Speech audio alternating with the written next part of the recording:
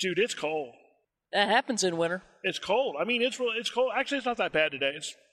As we're driving along down the road, you'll hear the road noise in the background. Sorry about that. We're in the old truck today. We had to get the truck out and get it some miles because it hadn't been running in a while. So yeah, we're driving around in a winter wonderland, except for it's actually warmer today and not that bad of weather. I'm Salty. This is Spice. You're listening to the show, The Big Show, the 3BY podcast, the official podcast of the Beans, Bullets, Bandages, and You Project. And today, we're cold. And we're dealing with it. We're dealing with it. We're dealing with the cold. Subject of today's podcast is going to be hypothermia. First thing, there's two major types of cold injury. Frostbite is when bits of you, the most exposed bits of you, fingers, toes, nose, ear tips, are usually what's affected, just literally freeze solid. And that's bad. That's bad, but it's not hypothermia. There is, in fact, a article on 3BY with research in it about how to deal if somebody does get some frostbite, the best way to help them recover from that. But that's not today. Not today. Today's about hypothermia, and hypothermia is when your entire body, your core temperature, drops. Now, I don't know much about hypothermia. I know when I'm starting to feel it because we're divers, and she's going to get into the fact that water really sucks the heat right out of you. But I will tell you that I do know that hypothermia is one of the fastest killers around. You can be killed by hypothermia in a matter of minutes in certain situations. If you're not in the water, it's going to be longer, but... Strangely enough, that's not quite true. It isn't. I lied. I told a fib, actually, I was wrong. There's a difference between lying and being wrong. Yeah.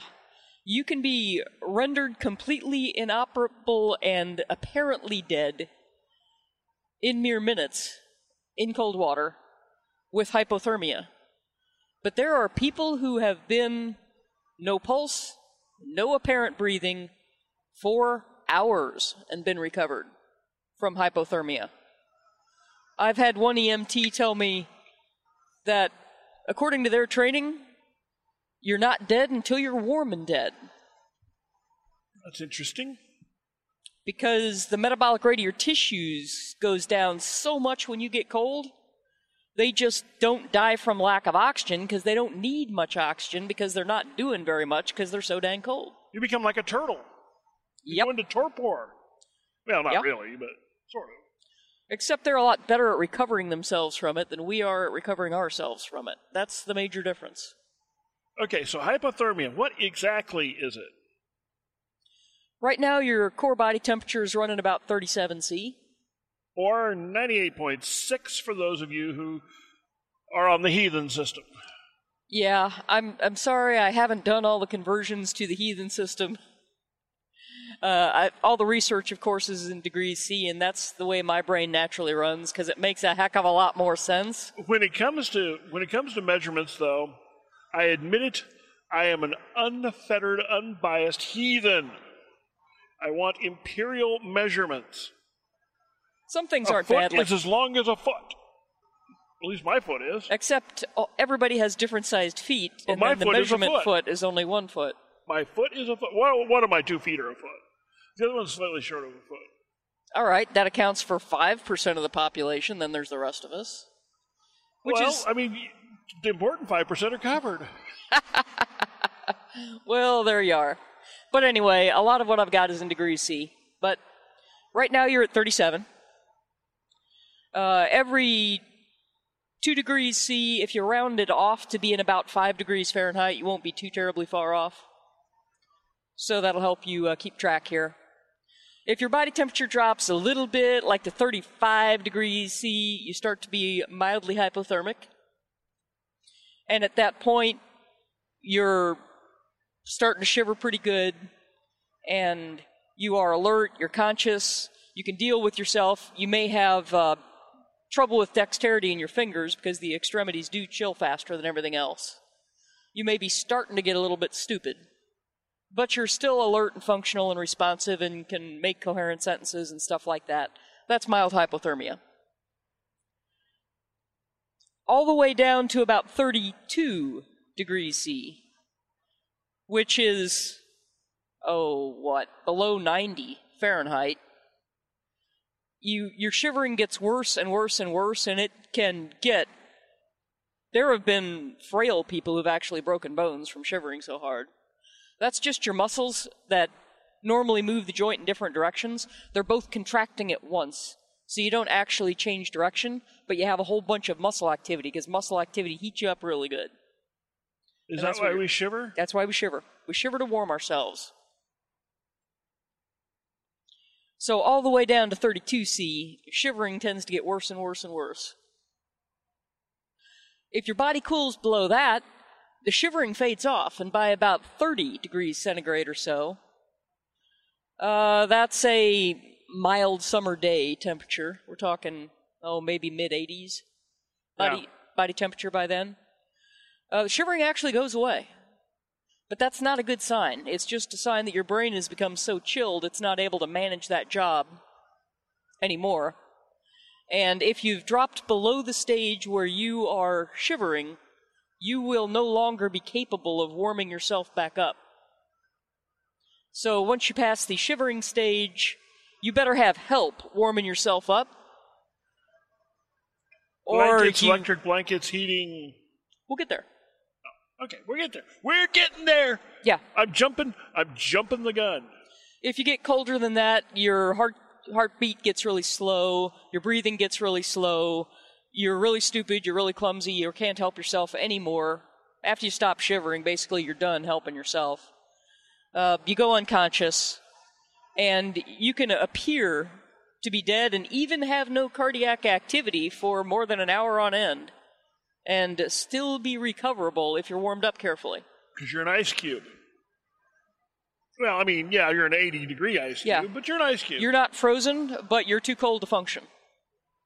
And that's not dead yet.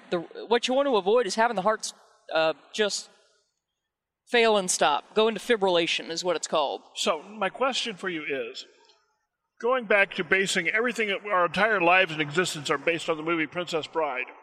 At this point in time, you're just mostly dead. Mostly dead?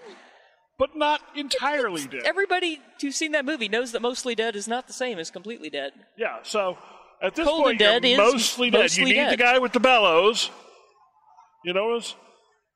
You need the magical pill and the guy with the bellows to... Yeah. I know Billy Crystal's around. Anyway, go right ahead. So basically, if the person's still shivering, they're able to help warm themselves up. And if you're trying to help them out, you try and get them somewhere that's going to make that happen. You want a moisture barrier on them, because you do not want their body water evaporating, because that chills them down so very effectively. Water steals heat from the body 25 times faster than air steals heat from the body. That's why you get hypothermic so quickly. People have died of hypothermia diving in 85-degree water. And that's why also, you can go into a swimming pool on a 100-degree day and the water's 80 degrees, but you really can't stay in it forever because you'll start getting cold, even though it seems like when you get in it, the water seems warm. Yeah, and the kids who are having a great time can actually drive themselves hypothermic. You see the lips start turning purple, pool. And yeah, that's bad blood flow. That's a sign. Yeah, and then that's actually a point in time. Now, this is kind of a different podcast, a different thing, but that's actually a point in time when some people become in danger of drowning because they start to lose their mental capacities. They start to shift into this other mode, and even if they're swimming and stuff, that's one of the things that will go away. And drowning doesn't look like drowning, but we'll get back to that in another podcast. But on a related note, while we're here, if somebody is hypothermic and help finally arrives and starts to pull them out of the water, that's actually one of the big danger times if you were on the verge of dying from hypothermia in the water. Is it shock? And one of the reasons, there's two major reasons it happens. But one of them is people are so relieved that help is finally there. They've been hanging on, teeth and toenails to life. Help is finally there. they become less stressed, and that changes their hormonal state, and that changes their blood flow, and their body temperature suddenly drops another 5 degrees, they quit moving, and they drown before you can actually grab them out of the water. That's one of the reasons. The other main reason relates to one of the big deals about how you go about helping somebody warm up, whether they're still shivering or whether they're not still shivering. Kind of makes a difference. If they're alert and they're conscious and able to move around, then the most effective way to get them to heat up actually is to keep them moving, as long as they are still alert and very functional. So you keep them moving, that generates a lot of body heat, that'll help them warm up pretty good. The thing you want to do is feed them a lot of calories, because that's what actually causes people to die of hypothermia a lot of times, when shivering has been keeping them warm enough to keep them out of critical danger, and then they run out of energy to do the shivering. That's a bad thing. So feeding them lots of nice blood sugar. Yep. Bring the blood sugar up, lots of nice handy carbohydrates. Of course, they're going to like it better and they're going to eat it better if it's warm. But the actual amount of calories they get from the heat of the drink is so minor it's not worth worrying about. So give it to them warm if you got it. But if you don't, get them some nice carbohydrate, fast carb calories. Sugar is good at that point in time. While they're shivering, to help support their shivering, you're actually feeding their shivering reaction and helping them move around. But if the person is not very alert and very functional, if they are more than very mildly hypothermic, you don't want them moving. You don't want them trying to help you. You don't want them trying to help themselves, because what that's going to do is the coldest part of their bodies is going to be the arms and the legs. So if you make them walk, you make them move around, you make them help themselves. You're moving the cold blood and stuff into their... When you move muscles, the muscles release signals that make the blood flow to them better. So when they start moving their arms and legs, they get a lot better blood flow to their arms and legs. It brings the colder blood that was out there back to the core. And then the body temperature keeps dropping. So you've actually made the situation worse by your early attempts to rescue and get them moving. Instead, you want them to lie flat, because that gets the least circulation to and from the extremities. You don't want them upright, where it drains blood from the top of the body down toward the feet, because they get faint, because their blood pools down there in the legs. And you don't want to raise the legs like you often do when people feel faint, because that drains blood from the legs back to the core. You want them to be lying flat, and you want them to be still. And if you can just pick them up and carry them somewhere warmer so you can take care of them, that's great. A moisture barrier to keep them from evaporating. I started to say that before I got sidetracked. And obviously insulation. If you got wet clothes on them, at this point in time you put the moisture barrier on the outside and more insulation on top. Well, the wet clothes at that point in time are not really going to be drawing the heat away if you put a moisture barrier around it. Yeah. They'll start being a heat trap. They'll start working in reverse. Yeah. And you can use the emergency blankets that a lot of us carry in our kits for that. Those little Mylar guys are perfect for that. They're great windshields. That's, in fact, one of the major ways they heat. They're heat shells. They have no insulating value whatsoever, but they do keep the moisture in, and that's a big deal. Yeah, so you wrap them up, and then you grab a piece of duct tape. Tarps work. Garbage bags work. Anything that'll stop the wind. Minimize the amount of exposure of the head and neck. That whole bit about you lose 90% of the heat from your head, that's only true if you're bundled up from the neck down and running around with a wet head. So that's mostly bunk. But when you're covering somebody up, you do have to let them breathe, so you leave the face open. But the smaller that hole is, the better you'll conserve their heat, and that is a big deal. Because you do get a lot of blood flow to the head. So put them in a giant garbage bag if you gotta. And don't close it up tight enough around the neck to suffocate them, obviously, but other than that, you want to minimize heat loss around the neck. I know one medical crew, I was reading about this and this popped in my head. One medical crew actually carries body bags for this purpose, because they work perfectly. They're moisture proof. And they're very light and easy to carry. Yeah. And they have them. Rather than carry specialized equipment, they just put the person in a body bag and leave it open so they can breathe. You know? Leave it open to the face and they're good. Creepy, but effective. Of course, they don't call it a body bag when the person's thing. They call it they call it a hypothermia bag. But Yeah. Well, we're going to toss blankets on top of it, so now it's a hypothermia bag instead of being a body bag. Works for me. As far as actually heating them up goes, if you don't have anything else, body-to-body contact, inside the sleeping bag or whatever, the warm person is taking one for the team there because they're obviously going to get chilled. If the person is shivering vigorously, that actually works just about as good as having a warm body next to them. So if it's let them shiver vigorously while you carry them somewhere warmer, go. Good, do that. If it's, hey, we're already in the shelter anyway and I'm not doing anything else, I've stoked up some fuel to get my body to get myself really well fueled, then yeah, climb in there with them and help warm them up, because they'll certainly be more comfortable while they're warming if it's being warmed by another body instead of being warmed by their massive shivering, which is no fun at all, by the way. Other than that, you want to heat up the core. You want to heat the back, you want to heat the chest, and you want to heat the armpits, so that's a great place for heat exchange.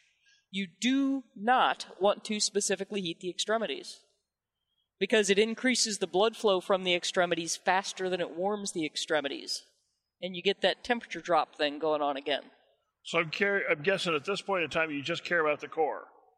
You care about the core. And you care about the head. The tissues aren't freezing. As long as the hands and feet don't freeze solid, they are going to recover just fine, because they actually are pretty tolerant to getting bad oxygen for periods of time. They're going to be all right. It's the core, because you don't want the heart to stop. The heart gets really angry and ready to throw bad rhythms and ready to go into fibrillation and ready to quit pumping blood when it gets cold. And that is the biggest risk. When you're rewarming people, you're trying to do it in such a way as to keep the heart from tripping off into some kind of cardiac failure that's going to kill them. It's cardiac failure that kills them. So what's good for that? If you got heating pads or blankets that work, you do that. If you've got big, warm heating bottles, big water bottles, stick the water bottles on their chest. First, don't make the water hot enough to burn you, and then also always make sure there's a barrier, like a layer of cloth between you and them, because cold skin burns ridiculously easily. So not only will they not know it, because the skin's too chill for them to be feeling the skin, but they will also burn way easier than you would burn, because the heat just sits there. The blood's not circulating through the area very well. Heat just sits there and causes thermal burns to the skin, even if the water is really only lukewarm can do it, because that tissue is really sensitive right there. So always have a barrier between it. But warm water bottles work good, and you can stick a couple of warm water bottles underneath their arms so they get the good heat exchange there with the armpit. She's sticking her warm bottle. As I look over there, she's got the arm. Yeah, I'm sticking my finger under my arm like I got a heating pad on there. Got to show you all how to do this. But you know, there is a kit, it's called something like a heat emergency kit. The name will be in the associated story that goes along with this. The military developed it for helping recover hypothermic patients. It's like a less intense but much bigger chemical heating pack, like the hand or foot warmers. And it's got a heat shell in it, like the Mylar blanket kind of deal. So those are really nice, and you can buy those commercially as well. The place I got all this information from, which is the Wilderness Society Physicians Group, they did a big peer review of all the medical literature on the subject and came up with a bunch of recommendations, and they told you how much research stood behind each of the recommendations. That's what the whole piece is basically based on.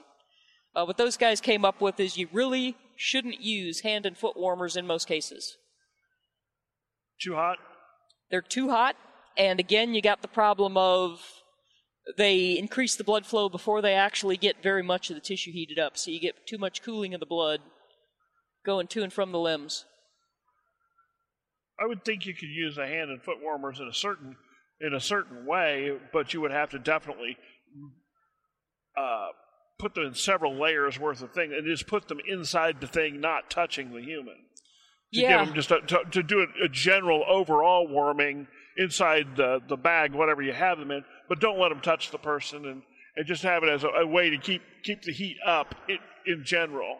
Yeah, I had a similar thought when I was reading that, and I was imagining getting those hand and foot warmers and wrapping them in, and activating them and putting them in socks. Yeah, and then just leaving them inside the moisture container. Yeah, definitely not with the person's body weight on top, but like layer of blankets, little hand and foot warmers inside their little socks, another layer of blankets. Yeah, that's what so it's kind of warming up the blankets, which are warming up the person and kind of spreading it around. That's kind of the image I came up with for it. The only thing I like about a hospital is when you're cold and they bring you a warm blanket. And they put right after you're out of surgery, they bring you the warm blankets. And put your warm blankets on blanket heater. And you're just like, oh. Yeah. Yeah. The rest of it totally stinks. The rest of it is really, really suboptimal. Except probably the surgery worked, so because you're there, so that's a plus. Except for what? The surgery probably worked because you're there, so that's a plus. But yeah. So that's the idea. You're trying to warm them up. And if you've got an AED and you put the AED on the person and the AED wants to shock them, you let it shock them one time, but at full strength. But if that one time doesn't work and they're really hypothermic, like they're passed out cold hypothermic, rumble. Then you don't shock them again until you've warmed them up a few degrees. Then you try it another time. You don't just keep shocking them again and again, even if the AED thinks so.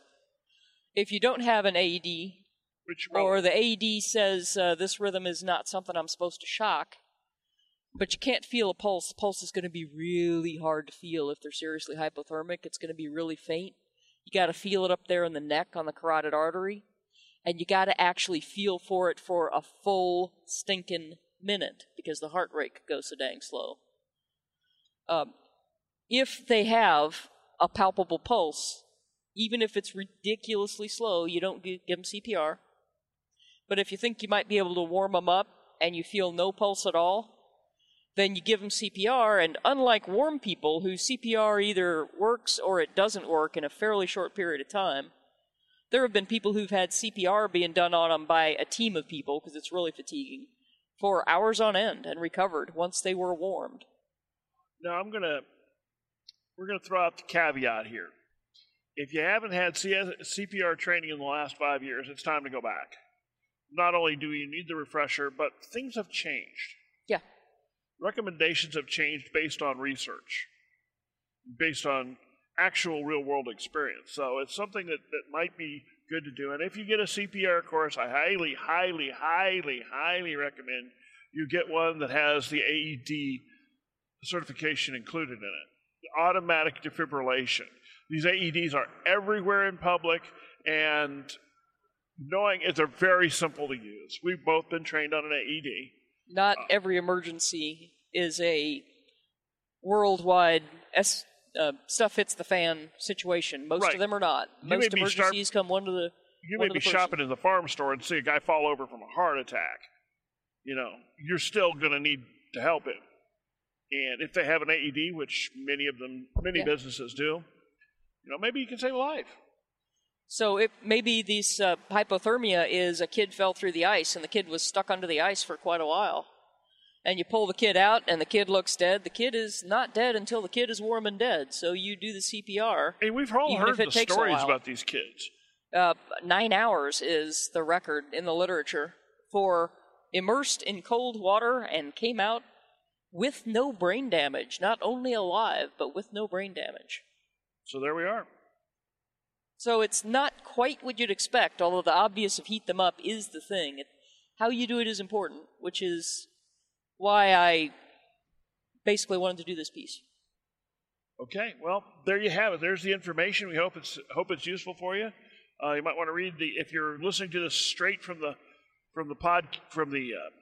podcast accumulator like iTunes or whatever you're using, Stitcher, whatever you're using. First of all, thank you.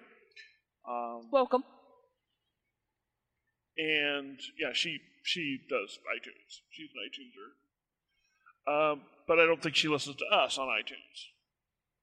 I don't listen to myself if I can avoid it. Sometimes I need to refresh my memory to write the article part of it, but I don't like the sound of my voice on tape, like many people. Well, the good news is she'll probably write the rest of this article today, so she won't have to listen to it herself. Yeah, I already made the notes earlier when I was doing the research. Okay. So anyway, we're going to get the article up. It will be on 3BY. It'll run at the same time. It'll run as like glorified show notes for this podcast, or this podcast is a glorified, well, not that glorified. I mean, synopsis. Yeah, it's a synopsis. Thank you for the word synopsis of what's going on in the show notes. So, hope you enjoy it and stay warm. Stay warm, yeah. let's not have this. We're going to actually have more information on this and frostbite in the future. So hang with us. Tons more medical information as it relates to prepping coming up on 3BY because it's part of what we do. It is the bandages part of our name. So we'll look forward to seeing you next time and have a great day.